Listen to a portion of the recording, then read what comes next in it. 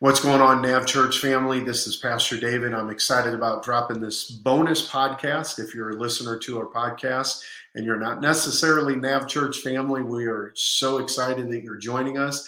I'm actually excited. I'm going to get out of the way as quickly as possible. I'm excited to be joined this morning by Jess Strickland. Many of you are probably going to know that name because of the book that we are doing as a church right now, Starving. And Pastor Jess, I am so grateful that you're getting up early on your time, not necessarily my time, but joining us for the podcast today. Welcome. Man, it is so good to be here. Thanks for having me. Absolutely. So first question is always a T-ball question. This is super easy, super simple. When it comes to who is Pastor Jess, give us your elevator speech, your when you first go to a new church, your introduction, whatever it might be. We would just love to hear from you and just a little history about who you are. Grew up in a little tiny city, rural city, standing at the bottom stairs one morning and felt like the Lord called me to be a pastor. And that was at 5 years old. From there to 21, 22, got ready to be that. At 23, a church called Bible Temple sent me out, went to a place called Forest Grove. Had a great time there for about 4 years. Pastor I went to Bible school with said, hey, why don't you merge over here and help us? So went over there, we merged together, started pastoring that church, then a historic church about a little ways away from that. Hey, why don't you come over here, pastor us and merge with us? And so went over there, started pastoring that. About the mid-90s, was not liking what I was building. I was, building, frankly, to be a superstar, to be honest with you, the whole big man syndrome and all that was kind of tearing my life apart. So 90s, we began to change, and I wanted to be a pastor of a church I would actually attend. And so we started doing that. So really, I am really proud to say that I am what I was called to be when I was 5 years old, at the bottom of those steps, a pastor of a church where people are just trying to be formed and grow in Christ and all of that. And I'm thrilled to do it. I'd be probably, if you're going to put labels on things, which isn't good because no one ever fits perfectly into labels, but I'd be like a real strong formation, a real strong charismatic, real strong when it comes to things of theology, and all that stuff is mixed all in there. And our greatest joy is just hanging out and being with Jesus and being changed by him. And that really is just what we're trying to help people do. We think that community of people that hangs out with Jesus changes the world. So in a nutshell, there you go. Absolutely. So the church name that you mentioned, the Bible City Temple, some of our church may not recognize that name, but they would recognize the name Manna House. Manna House, yeah. Manna House, originally that church was led by a guy by the name of Dick Iverson. Mm-hmm. And when I was there in the 70s, it's really not the same church now, to be honest with you. Much different church then. You would go into a prayer room for 30 minutes before a service and you could hardly hear. People just were praying. It was an amazing time. And you'd go into service and the worship was very unusual and interesting. And Dick was a wise man, just brought in some of the greatest preachers from around the world. And after about 2 hours of a service, he'd point to the prayer room. And you go back in the prayer room sometimes in the evening, go back in there and pray. It was a praying church. Holy Spirit really, really moved. And they started planning churches like crazy and then created an organization called MFI. And a lot of that is different now. But that was kind of the roots of it. There was just a powerful move of the Holy Spirit. And you could hardly be in those services and just not be radically changed. So I was a Baptist, came into that. First time I was in there, I was in a class and they started singing this song. My soul has escaped as a bird out of the snare of the fowler. I never heard that song before, never heard that psalm. I still remember it was the only time I'd ever heard it sung. Old Gordy Lundquist he's over there at the piano. This is in the middle of a college classroom. And all of a sudden they start playing this chord progression and the whole class, hallelujah. It explodes 7 o'clock in the morning. It explodes in worship. I'm hearing people, singing in, tongues on either side of me. I'm going, oh, God, deliver me from these people. Oh, God, cast these demons out. That's a Baptist, man. Hardest you've ever prayed. Yeah. I couldn't deny it, though. I went to the next class. Same thing happened. Went to chapel. The same thing happened. I didn't like it, but I couldn't because I had been in the presence of Jesus. I couldn't deny he was there.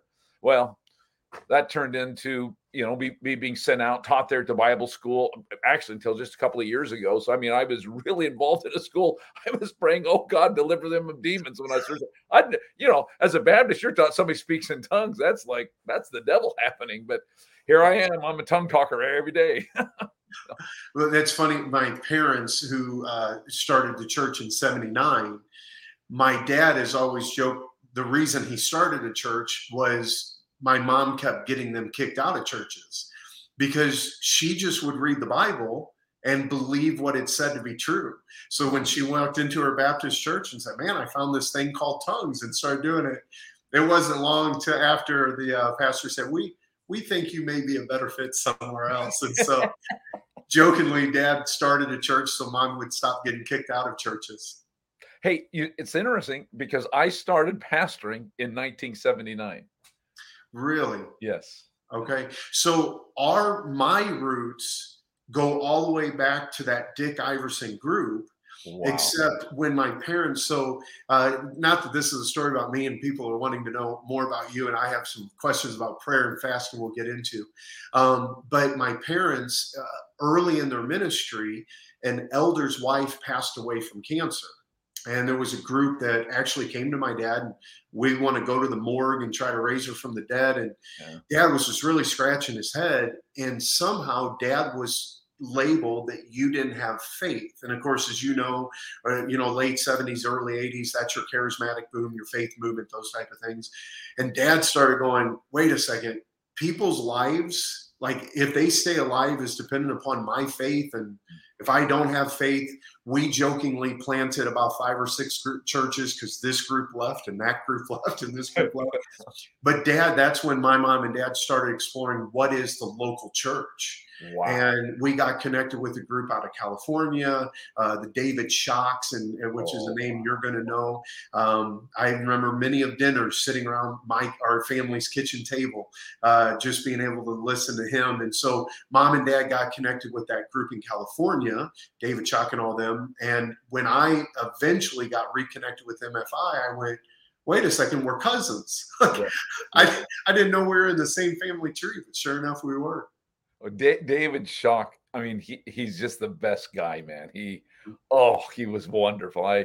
All those old prophets, I mean, Ernie Gentile's about the last one left of that kind of group of guys, but man, they were just, fantastic, man.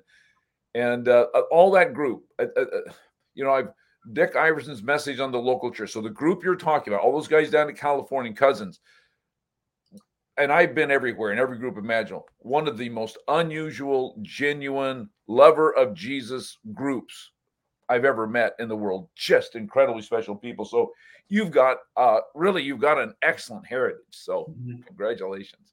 I agree. Okay, so if you're just now joining us, I'm with Pastor Jess. We're going to start talking about his book, Starving, that prepares you for 21 days for prayer and fasting. And of course, on the backside of it, you are ready for a fast at this time. So, question for you, Pastor Jess. How did you come up with Starving? Why was this book created? I maybe ask this question. What's your intent behind it? What was the goal behind creating the book Starving? Well, I wrote it under protest. I'm one morning, just right before Christmas, I'm sitting in my office, in fact, in this office, and I felt like the Lord asked me to write kind of a daily road, a daily journey for fasting. There's so many books, you go out and you read it on fasting, and then you fast. I'm just sitting here. I was getting ready to write another book, and I felt like He said, do this. And I said, well, no one will read it. But I did it, and it was like this labor of love, doing something that I thought no one would read. Who cares about this? And then about 3 or 4 days in, I'm thinking, well, this is what I do. I've just never put it in a path. I've never laid it out in a journey. And I was realizing about after the 4th day or something, that's why I'm embarrassed to have my name on the book. If there was ever a book that I felt like I've done that like God just gave it to me, this is the book. And you know something, I've written some really smart things. They don't sell. This thing just goes all over the place, And I said, oh God, that's so hilarious, because I got to give you the credit, because every morning I would just sit down, I'd begin to meditate, and I would think about how He would take me through fasts. And so I would just go another day. Well, the first year we did it, we just put it online on our website. And I'm saying, well, no one's going to be interested in this. And my daughter came in on the third day and she started reading it and using it. She says, you've got 200 to 300 people using this. I said, well, great. And so we kept doing that for a couple of years. And then what happened, the reason we published it is because in devotions and everything else, we're trying to get people off the electronics during their devotional time. Mm-hmm. So we wanted to so even in our church, we even make it more difficult to get to it online because we want people to get the book in your hands, use the book. So what was really behind it is I didn't want our church, you know how you kind of fast was the first of the year, I've eaten too much and need to trim some weight. Oh, by the way, I'll fast and pray. Or I'm a little bit unhealthy, so it all becomes that. I think fasting is a great tool. All of those are good secondary things, and we shouldn't put those down, that you do get some health benefits and you get some weight benefits. I'm not trying to make fun of that, but that's not the key thing. The key thing is fasting can be used as a tool, a gift from Jesus to bring us closer to him so he can form some things in us. Well, that's dynamite to me. My whole life has been devoted since 93. I want to help Christ be formed in people. I think that's where the power of everything is, and that's how culture is going to be changed as Jesus forms it. So that was really kind of the motivation behind it. Let's let it be the tool it's supposed to be to form people, and let the secondary benefits be put back there secondary. And if you want to fast later for those other things, you can do that later. But this more is a kind of a spiritual fast. So. Perfect. So here's what I heard you just say. You're under protest, which sounds like to Jesus, if I heard that correctly. Yeah. But then this actually is, your writing style was more of a personal journey of journeys that you've taken already. Did I hear that correctly? Yeah. It's true. There's two things I do that are massively read. This was kind of my journey. So you're almost reading my journal, except, we went and messed around with it. There's another thing I do, like, so that people don't get too far off in, like here at church, I've written a bit of a review on what I'd call every verse of the Bible. So when people are going, because we try to read people through the Bible about every 5 years. So like, this confuses me, or I think it means this. Well, kind of go back and look at those reviews a little bit, because they'll kind of maybe help you, monitor not going too far and thinking it means something that it doesn't. So if God's talking to you, he's not leading you into sin because you imagine that's what the verse is saying. No, this is what even that right there. So the things that are most read about me, those are really my personal journal notes, in essence, of what I'm thinking about those scriptures. So it's kind of like my personal journal, the stuff that God has given me. That's the stuff that gets read. It's the way it should be anyway. So all the theology training that you have, all the degrees that you have, the $10 words for $5 minds, those didn't get read. No, your personal journal did. That's fantastic. I wrote a brilliant book on Sabbathing. It's brilliant. It just cuts through stuff. It's brilliant. No one wants to take a day off, so they're not reading it. Well, I gave, we handed out in the church, so I'm rewriting it now. They said, Pastor, like, what words did you swallow? What am I doing? I'm so sorry. So I'm rewriting it now, and I'm learning. And it wasn't like I filled it, but you can make it. If you just up your complication by 5% in a book, this is what I've learned. Up your complication by 5% in a book, and you might enjoy reading it. It might be helpful to you. But guys that are just, you're trying to make a living and raise your family, that's not helpful. So I just realized you cut 5% off. 5% of it can turn the book into something completely different. So I actually, through all of this, I'm learning, I think, a little bit more how to write to be helpful and more formational for people. I say this would be helpful for you. I chase this in all of my life. This is what I chase. I chase the guy. He's living in an apartment with 4 children, 2 bedrooms. He should get to spend time and have a thriving relationship with Jesus. So I don't think things should be so complicated, so hard, so torturous that only the retired and the very wealthy can do it. We need to share this together. So in my heart, I'm chasing that God type. So that's a litmus test. Yeah. If it's kind of going over that, then I like, let's let other people do that. I want to help that guy. And I feel if that guy is helped, then we're going to be helping everybody. Yeah. I love that perspective. I know one of my goals when I preach. So, for instance, if I'm talking about the book of Judges, if you ever wonder what Judges is about, it's about judges. Like I always jokingly tell the church, God didn't write this to confuse us. Yes. Like the goal is Numbers is about numbers. Yes. And so as you start unpacking it, I think there are times that when you can give that simplistic overview, which is probably one of the reasons we have so many different versions of the Bible now. It's just trying to put it in language that people can understand it. But at the end of the day, the Holy Spirit wants you to know it. So that I love that. If I say that avatar that you created of that single man, dad of five, works a job in an apartment. How can we get something in his hand? What an incredible goal. And I'm to some degree, I'm not even trying to write like you're taking this book and using it. I'm not necessarily even trying to write for now. I'm hoping that you'll take a book like this, and then when you're my age, because these words won't make sense when you're my age. And so you're going to need to rewrite material like this to help people even more. So that's why we're just trying to keep this thing going from generation to generation, and things need to be recommunicated in fresh ways in every generation. So that's really all I'm trying to do. Let's just help the next guy make sure he's talking to his kids, and everybody's gets to know Jesus. So I love it. Well, I have the honor right now to continue my conversation with Pastor Jess. As you know, is the author of Starving. One of the things we talked about in Starving is the power of prayer. So, Pastor Jess, I actually want to just let this be wide open for you right now. What is prayer? What is the power? If you are brand new to Christ, what should you know about the power of prayer? Or I'd even say this. If you're one of those longtime Christians that maybe just have a habit of talking to Jesus, but not necessarily that intentional connecting with him, I just want to leave this as wide open. I'm sure I'll have a follow-up question, but just talk to us about prayer for a little bit. Well, there's lots of ways to approach this. But let me do it this way. The world is all built on lust. Okay, so you have this drivenness. I want to be full. I desire to be full. I desire to be seen. I desire to look good. I desire to have control of my life and make life bend my way. That would be the lust of the flesh, lust of the eyes, the boastful pride of life. I have these desires, and I say the overarching word there, I think in Scripture, good English word would be lust. I desire me. I desire selfishness. Okay. We were not created to be selfish. It doesn't work well with us. It destroys us. It makes us depressed. It gives us despair. It just strips everything out.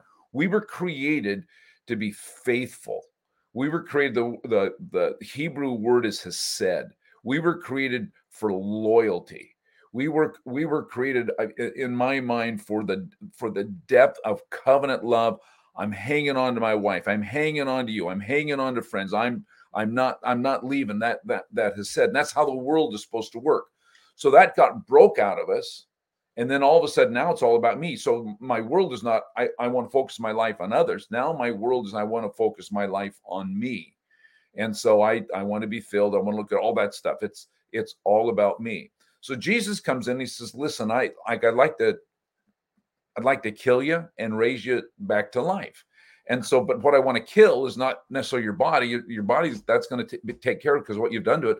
But what I want to do is I want to bring to life your spirit, and I want to put this, like in the old thing, accept Jesus in your heart. I want to put Jesus in your heart. And if I put Jesus in your heart, I'm going to put personal hesed right back into you. So ultimately, when a person is fully formed in Jesus, he can love his enemies. He can love people that he doesn't necessarily enjoy being around or find comfort in. He finds that he can end up loving people that he could never love before. That is the ultimate in spiritual formation, is that the same thing that was in Jesus is in us being expressed to the world. But right now, so I have this thing in me, but there is a war that is waging in me at the same time. And that is, I want to go back and I want to be ruled by lust. Okay, so here comes prayer. Prayer comes down into the middle of all that. Now, we think this about prayer. Prayer is it's kind of a difficult thing. In fact, they're wanting me to do kind of a version 2 of starving, and I'm working on it right now. And part of it in there would be just to take a few minutes to walk people through the Lord's Prayer. So let's just look at the Lord's Prayer because it teaches us a lot about prayer. And I just give you just two lessons on prayer from the Lord's Prayer. Number one, our Father who art in heaven, hallowed be thy name. Timothy Keller says the best translation of that word hallowed in the English language, it would be ultimate. Our Father who art in heaven, ultimate be your name. So like when I do the Lord's Prayer, most mornings I get on my knees, and what am I doing? I'm saying there's this whole lust world out here that's trying to rule me, trying to get me back into doing things for me. Here I am, Father, you're my dad. I belong to you. You made it so. And your name is ultimate to my name. I renounce cancer. I renounce, all these things, and everything now is submitted to your ultimate name, Father, Yahweh, and the name you've given your son, Yeshua, or Jesus. So that's number one. That's prayer. And then number two is Jesus. There's not a personal pronoun throughout the Lord's Prayer. It's always our Father. So what prayer teaches us right from the beginning is that prayer does not start with me. It starts with us. So I don't pray for me first. I pray for us first. Prayer is not a time for me to pray for me.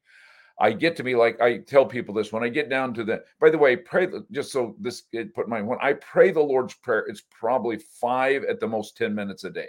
It's not like a long thing that I do, but I'm praying for other people. When I get to the Lord's Prayer, like I pray for our church, oh God, I'm praying, oh Jesus, provide bread for people in our church. I'll think about different people, provide bread, blah, blah, blah, blah, blah, blah.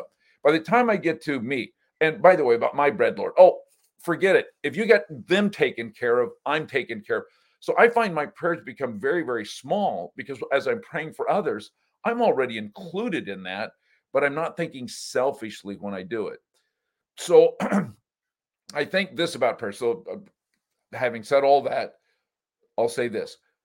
Prayer is not making a petition to God first. It is not talking to God first. I think prayer, before it is anything else, is it surrendering our heart and returning our allegiance back to the Father and his Son, Jesus the King. You have my heart, and I know I belong to us. I say this to people all the time, you will never get saved. Jesus is the only one gets saved, and you and I get saved in him together. We are saved. So what it does is here's my heart. It's coming back to you. So prayer is, in my mind, is this great gift where I get to join with all the other saints in Jesus, and I get to now bring my needs to God. And he's given us in the Lord's Prayer, he's given us the kingdom, the prophetic side of prayer, the bread side of prayer, the forgiveness. I get to confess my sins. And then I get to talk about, Lord, the way I'm going today, the future of my life, keep it away from that evil one who wants to take me back and to be ruled by lust. So that's a long way to answer it, David, but that's how I view prayer, just those two things. First, I'm giving my heart back to you.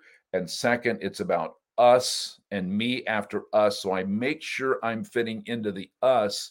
So I'm not getting back into lust in my prayers. Give me a car, give me a house, give me this. So here's what I love about that answer is right now, if I had 10 pastors in a room and all ask a question of, tell me the power of prayer, I'm not sure I've ever heard it explained specifically from that perspective, and it's parallel to lust. But everything that you said, basically, it was the temptation that Adam fell to that Christ didn't fall to, those three main temptations.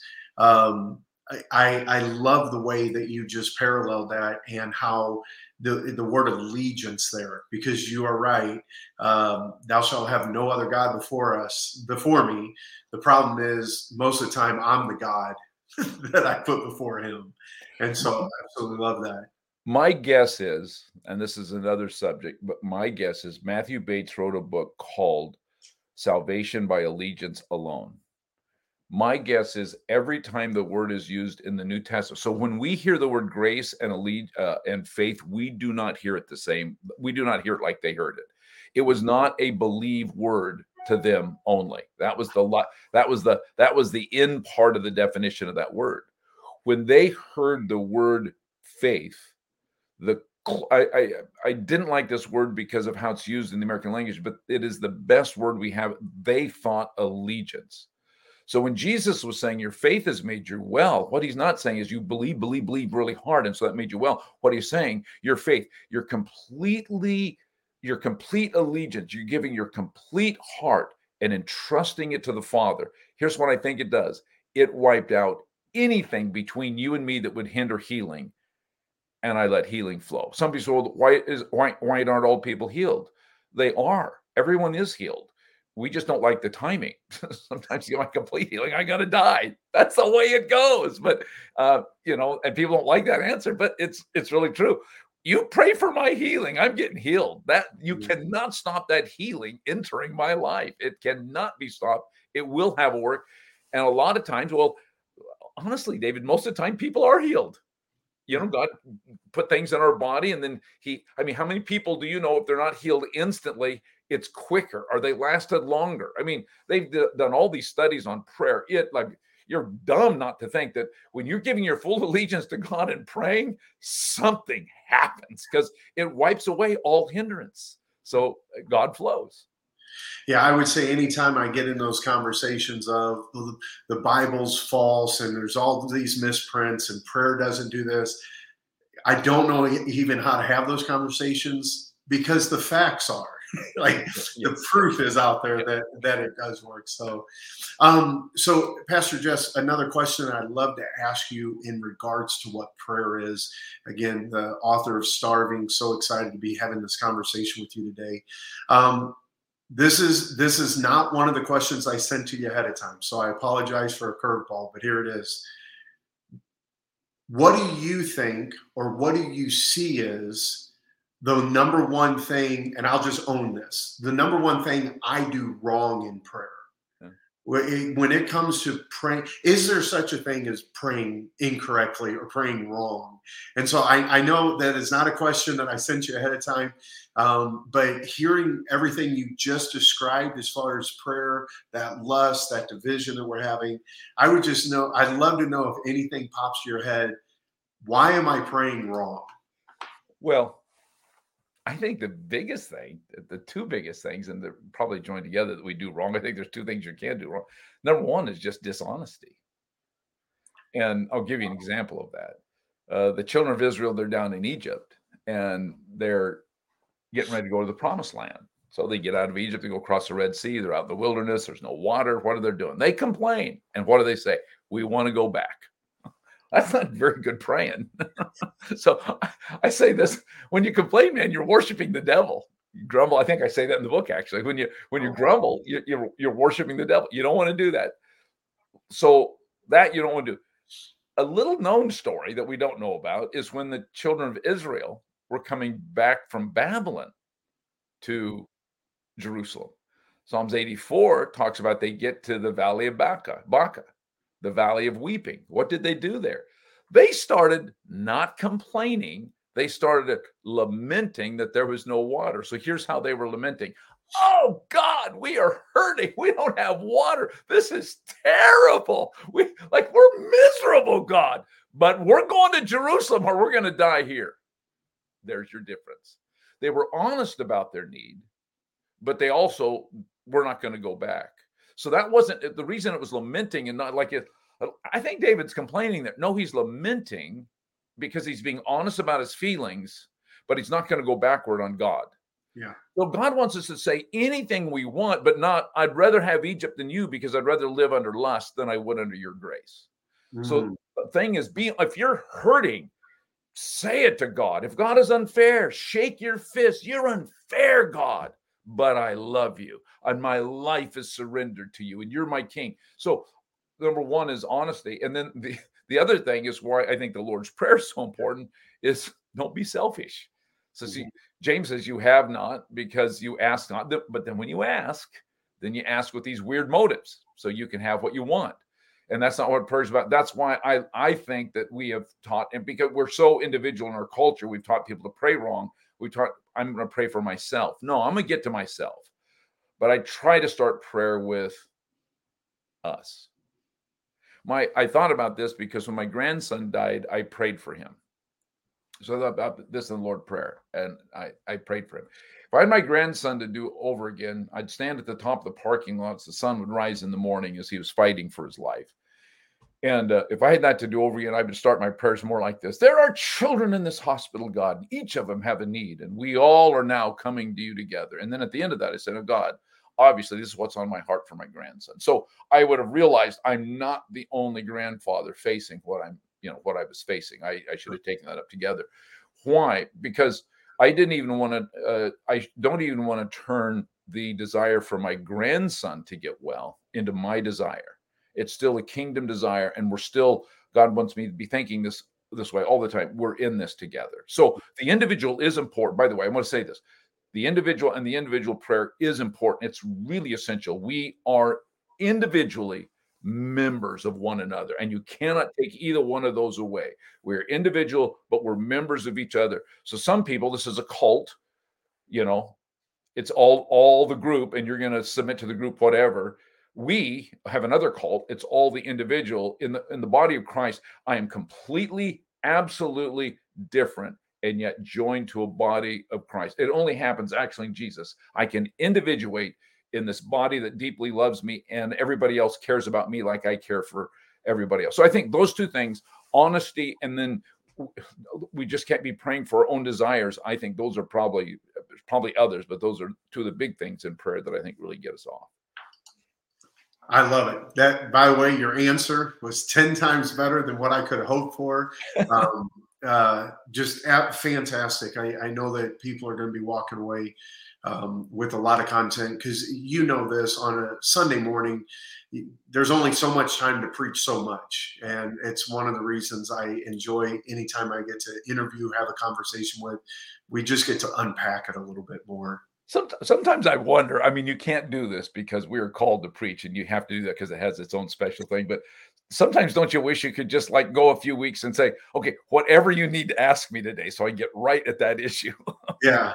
What I always end up, if there's one Sunday that doesn't quite fit into a series, I always say, hey, let's just do live Q&A, whatever people want to answer. Yes. The problem is it always ends up feeling like it gets filled by something else.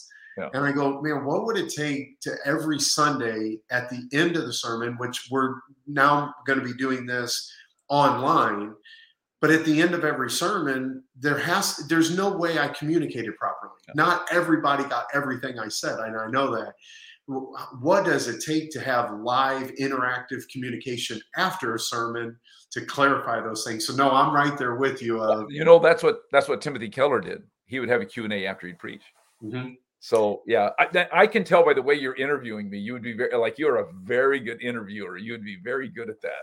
And if I had Tim Keller's brain, I would do that. Oh, you're a bright guy. You can do it well. I can tell. I already like you. I like the way you think, the way you interview. So you would do really good. Oh, thank you. Well, as we continue our conversation with Pastor Jess here, with the author of Starving, I want to jump into the conversation of fasting for just a little bit. If you don't mind, I'm going to brag on you and your book for a second. I've read the Jensen Franklin, there's so many books out there on fasting that I think they do great jobs. What is a fast? How to get into it?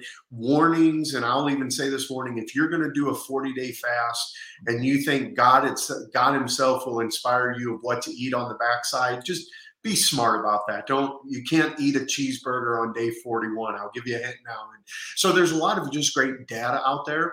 What I so appreciate about your book is I feel like you've married the process of fasting, the process of prayer, with the intellect that you need to know going into it. For instance, water intake. Another example would be sugar. So much out there that we put into our body that if you're truly going to do a healthy fast, you should know there's going to be some negative side effects on this. Introducing the Daniel fast, media fast, different things like that. So when it comes to, let's just say it this way, the power of fasting. What is fasting? What do we need to know about it? Again, wide open question for you. tell us why fasting needs to be a part on a regular occurrence of a follower of Christ private discipline. I think, and there could be maybe several things said about this, but my opinion on fasting is the humility factor. It humbles you. You are weakened by fasting, and like if you're not used to fasting, if you do 3 meals a day by lunch, man, you know you're on a fast.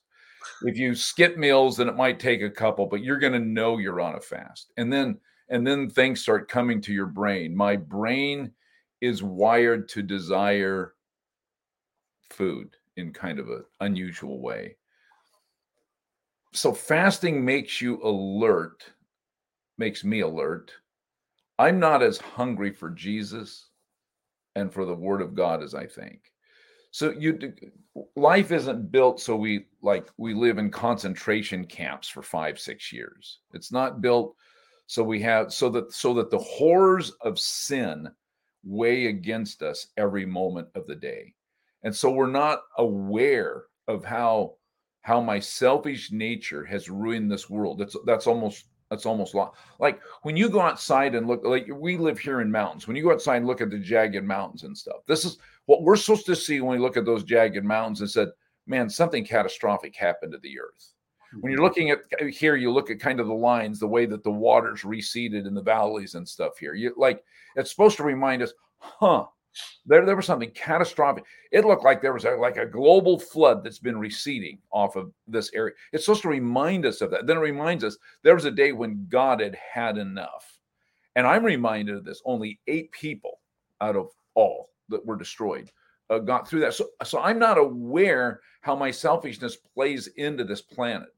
All of a sudden, fasting is this wonderful thing where I become aware, wow, like I just take things for granted. I eat. And then like for me, the first day is just horrible because I just if I go some days without eating, but I'm not fasting. I can eat anytime I want. But the day you can't eat, like it's just by nighttime, I'm just wondering about food and stuff.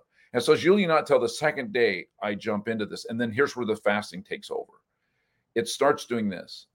I do, Jesus. I want to eat again, but I do want you more. Man, I don't live by bread alone. I do live by the words that proceed from your mouth. So what fasting does is it starts slowing down everything in you.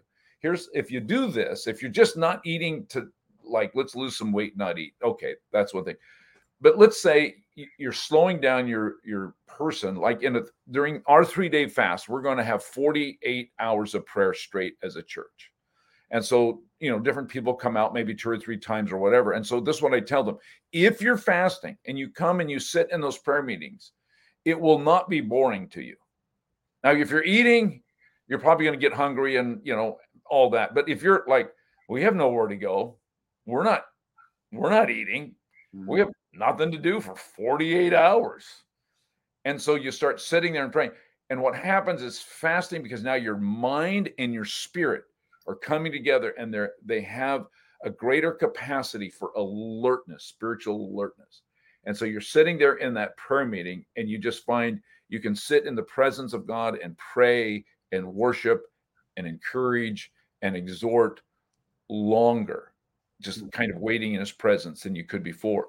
So where maybe an hour prayer meeting would seem like, it's really a long one. You can go 3 hours and then maybe need to go take a walk or a break or go do something and come back a few hours later. So what it does, it just slows everything down. It makes you alert. It makes you hungrier for the word of God. It says, I'm not going to do this. Mm-hmm. So I think I say in the book this, it makes you starve yourself for food. So you find your real compass in your heart, starving for Jesus. And I think that's the real accomplishment. So it humbles me. I'm not in charge. I'm not as strong as I think I am. Like I need food to exist, and that comes from the hand of God. But more than that, my inner soul needs words from God, needs the Holy Spirit. I need to be with Jesus. And I just think it makes it all. I will say this, and maybe I shouldn't, but kind of in this 21-day thing. So sometimes I say things maybe I should. And I'm going to encourage you to say it because that's what we want to hear. I think sugar is more connected to us spiritually than we know. And the reason I think that is because the effect that sugar has on our mind. And so, like, I am personally right now doing something a little bit different. I think that my fasting schedule is going to change. That's one of the things I'm letting the Lord work with me during this 21 days. I think my fasting situation should change because I think getting rid of the sugars. It was Daniel, those guys, when they were doing Daniel fasts, look, check us after 10 days. What were they not? They were basically not eating the delicacies. There is something about sugar. I'm not saying we shouldn't eat sugar, but there's something about when we have these fast times once in a while, it gets that out of us and starts calming our brain and our spirit down because you want to be able to spend time with Jesus instead of, I just spent 10 minutes with him and now I'm just darting all over the place. Like I got ADD and I, need to put on Ritalin or something. No, just now I can go an hour, I can go 2 hours and rest in him. And he has time now to deeply talk to me. And, the decree that we, you're writing in there, the longer, if people kind of linger over that and they're doing some fasting, they'll find the Holy Spirit go deeper and deeper and deeper and talk about that. My daughter was reading to us over the phone the decree she had written for her son. He had real bad dyslexia. They thought he'd never read, and he's reading books like crazy right now. And she read the decree before he even got any help for his dyslexia. And she's just weeping because we had forgotten how deeply bad he was. And as I was listening to the decree, I realized, she went deep into listening to the Holy Spirit to get at little things that you would not think about. And if the Lord did not every single one of those issues claim and give to her son, and anyway, so and he's a wonderful musician, and just all the things that potentially he could not have done because everything was so backwards. It was the most severe case of dyslexia they had seen. But when he comes over here, he'll read a book. So it's amazing. So when it comes to fasting, there have been times, and I'll admit to it myself, of, hey, I'm going to go for this many days and do this type of thing. There always comes a time where I go, is this really what I was supposed to do? Did God call me to this? And I want to pull the plug on my fast. So here's a very practical question. When you start for a fast, and we could do a 3-day water only, a media fast. I mean, I think the example could be used on anything, even like a Daniel fast. If someone starts a fast, but their mind's playing those tricks on them, how would you encourage them? What would you say to them to say, wait a second? Or you know what? I think I was about to answer the question I'm asking you. What would you say, or how would you encourage someone that is struggling with the fast that they're on? Well, let's see if this helps. I'll give you an example. Starting this 21-day fast, and so I made the statement: I'm going to go off coffee for 21 days, and then when I come off the fast, I'm only going to drink 1 or 2 cups of coffee a week. That's what I'm going to do. And then there were some other things that I said I was going to do. And my wife and I, for Sabbath, oftentimes we'll take a drive. So, go grab a cup of coffee and then drive and look at things. And I'm in this coffee shop. I'm ordering tea, and I'm just not even thinking about it. I mean, just made the decision. It's okay. I'm just going to get some nice herbal tea and do that. While I'm standing there, I feel like the Holy Spirit said, I didn't ask you to do that. You didn't ask me to do what? I think about it. Think through this. I didn't ask you not to drink any coffee at all for 21 days. Now, I felt like the Holy Spirit also said at the same time, I have been encouraging you for a long time to only drink 1 or 2 cups a week. But we didn't mention this 21-day thing. And I started thinking about that. And I said, I did make that up. So it's kind of like the Holy Spirit said, whatever you want to do here is fine with me. But don't be blaming that one on me. Don't be telling people like that, because you don't want coffee today. No, we're not drinking it for a while. Did that whole thing. I say that to say, like, sometimes your mind isn't playing with you. You want to go back and say, did he say? Okay. Because he probably did say something, but what did he say? So getting that part right. The other thing is simply this, and that is if it's not a long-term issue, just decide you're going to finish what you start. That's good. So if your mind is playing games with you, because I'm going to go on a 40-day, I'm not going to eat anything at all for 40 days. That's a long time. You better have the grace of God for that one. You better. And that probably you wanted the Lord to kind of, I've done 2 of those, and man, it was months getting set up to do them, months. So when I went in, I knew I wasn't going to come back on it. So 3 days ago, you decided to start a 40-day fast a day. I think that's okay maybe to have. But if you're doing like a 1, 2, 3 day fast, that ain't going to kill you. It's only going to be good for you. I would hang in there. Now, having put all that peripheral off, now I'll say this, and this is kind of the important thing. When you quit eating, you will be tempted to eat. I think maybe this is what the Bible's saying. Every time you feel hunger. So your stomach growls, or you're feeling weakened, or on and on it goes. So every time you hunger, there will be a temptation to eat. Ride it out. Don't make the decision there. Whatever you do, do not decide there. Ride it out. Why? Because in a couple hours, you won't be hungry again. You will be off. Your mind will be on Jesus. You'll be doing other things. Get past the place of where you're being tempted. Get through that. Ask for the grace. Get me through this. I'll think about this in a couple of hours. And you'll find you may not think about it again until you have a hunger pain again. And now you realize the temptation is associated with the hunger.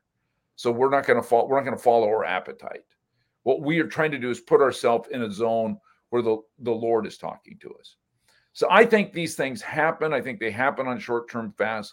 I encourage people to write it, unless they're having something physical or medical going on and they're just feeling all nervous about that, then you had better, make some alterations there. But I say, right, here's what I did. I am fasting now a day a week. Okay. So last week I had my day fast. When I say a day a week, so I will like Wednesday night, early in the evening, like 5 o'clock, I quit eating. I was going to go all the way through Thursday and then into Friday. Yep. The other thing I'm doing, I'm trying to slow my life down. And so one thing I'm doing is I'm walking and praying. And so I'm walking to a lot of my appointments, which are 5, 6, 7 miles away. I'll just walk there. And so I was walking to this appointment and praying. So I'm just, I'm trying to get real, New Testament Jesus-like and walking. I'm kidding. So I walk there and I'm walking back and I'm really getting weak. And I get home and I'm weak and I'm kind of, my head is a little bit light and,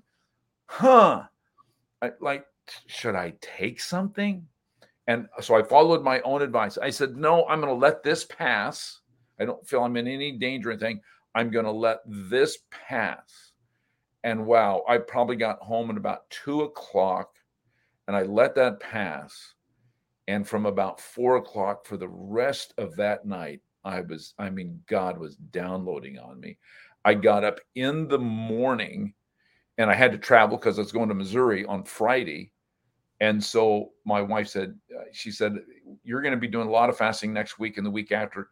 So she was insisting, I want you to eat before you get on that plane because you're going to be hauling luggage around and stuff. And I was in a place where I didn't care. I didn't need to. I was happy to go along where I was. And all I did was I just followed my own advice. I'm hungry. I'm going to let this pass through and see if there's something else that would be confirming that maybe I like taking a little something would be like eating a little fruit or something is what I would have done. So I don't know if that helps at all, but that's because I think that's a struggle for everybody. But what I try to do is get through the moment of the temptation and get to a place where I don't care whether I eat or not. And then ask yourself the question. And could I tell you 100% of the time when I get to that other place, I never eat.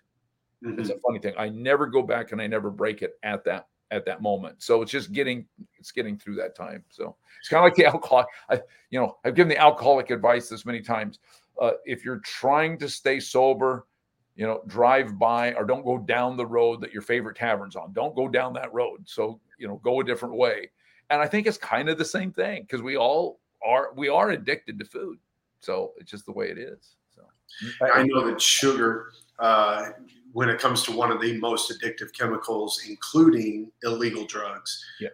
Sugar's at the top of that list. And one of the things that I just kind of heard you say that I would want to reword it for everyone to make sure to hear. What if the hunger pains that you're feeling now is getting you one step away from the download from God you've always wanted? Yeah. And in that moment, will you succumb to flesh? Will, instead of allowing humility to settle in, will you allow yourself, the God you really want to serve, to bow up? Or will you just stay in that place 1 second longer, 1 minute longer, 1 hour longer, to allow the Holy Spirit to come and speak to you? So absolutely powerful things. Pastor Jess, do me a favor. Can you just tell everyone, if they want to know more about you, the commentary that you mentioned that you've written on the different scriptures, the books that you've authored, can you just tell people how to either follow you or find you? You can't really find me real good yet. Guys here are trying to, build a website. So a lot of that stuff, maybe you should know this. I do not write for publication, and I do not write to be known. That was something that changed in me in 93. So up to 93, I was going to do everything I could to be known. That's a whole different story. And the whole man of God syndrome and all that. And I decided I didn't want to do this. So everything I write, everything I do is for our church. Well, there are people, guys and pastors said, hey, you need to get some of this stuff out, make it available. And so what they're doing is they're creating a website right now in which that stuff is going to start coming in and being available. Now, there's a couple things, David, that we do now. So you can go to thisishope.com and you can kind of, find some stuff there. Another thing that you can do is I've done this thing called the Allegiant Podcast. And if you look up that the Allegiant Podcast, I interview people based on this whole issue of fidelity and allegiance. And that's going to be very much connected with the website. I'm imagining the website is going to probably be within the next 30 to 60 days. They're just hammering some things out. And then lastly, as far as like the Bible reviews, there's two things that are happening. If you go on our website and you go to devotions. What's the website? Thisishope.com. Oh, okay. Okay. And you go to devotions. This is really bad the way we do it. You go to our devotion page. And you go down there and it says you'll have like the weekly, you'll say either the weekly or the daily scripture that we're reading, because as a church, we read the same scripture every day. And then if you'll go down, there's a button there and you can punch Bible Helps. And what we bring up every day is the chapter that we're reading. Now, it's a little bit different right now because we're in starving and that's kind of our main thing. But like when we're done starving, Genesis chapter 1 will start coming up. So you can go to Genesis 1 and you can see that right there. You can see Genesis 1, I'll have, the introduction to Genesis, and then you'll see Genesis 1, next day, Genesis 2, Genesis 3. There's another thing we're doing, and I'm not trying to sell this at all. This embarrasses me to do, because again, I do this for the church. Like, I don't make any money off of starving or anything. I am a pastor, period. It's like this I got right. You talk about listening to the Lord. The Lord called me to be a pastor, period. He didn't say a pastor of this and a pastor of that. And I author, but I don't refer to myself as an author because he called me to be a pastor. So I want to stick in my lane. So if other people want to do things with it, they can. However, at the end of this month, for a subscription, they're telling me, and like I say, keep me away from this because it has nothing to do with me, but people want this because they don't want to open their computers to do devotions. Mm-hmm. So in September, they'll buy a subscription, like for $20. In September, they'll be sent Genesis. In Genesis, they'll have on one side, they will have a place to do their journaling. And on the other side, they will have the Bible review. And so it's just right there. So some people in our church have asked for this so they don't have to open their computer to do devotions on. So I think, and David, I can tell you later this, because this is kind of getting rolling out. And 6 months from now, if you ask me this question, it'd be really easy. Go to this website, get this. These books are there. All of that, you can do that. But it's just taking some time. So a lot of the ebooks that I'm writing right now, I'm writing for that website that I'm trying to get cleaned up and get done. But if you go on This Is Hope or the Allegiant podcast, or you can call me back, or maybe I'll just send you a note. If anyone was really interested in that subscription thing, and anyone listening, I am not selling or pushing that. I am a pastor. I'm just telling you what other people have available. So just so you know that, like, I am happy with what I do, but if it helps people, great. Other people are trying to make it available. Again, I'm trying to stay in my lane and pastor my church. So. I love it. Yeah, I think I can hear your heart in what you're saying there. Well, again, my name is David Amston. You've been listening to the Navigation Church podcast. We've had the opportunity, and may I just say privilege, to have Pastor Jess, the author of Starving, which is one of many, many books and ebooks and blogs and commentaries that he's written. Pastor Jess, I just want to finish our time by just saying thank you for investing into me. I know we've had a wonderful conversation in the past. Felt like we were able to connect, but then also there's a little old church in the middle of Collinsville, Illinois, and we're only known for our horseradish and the world's largest ketchup bottle.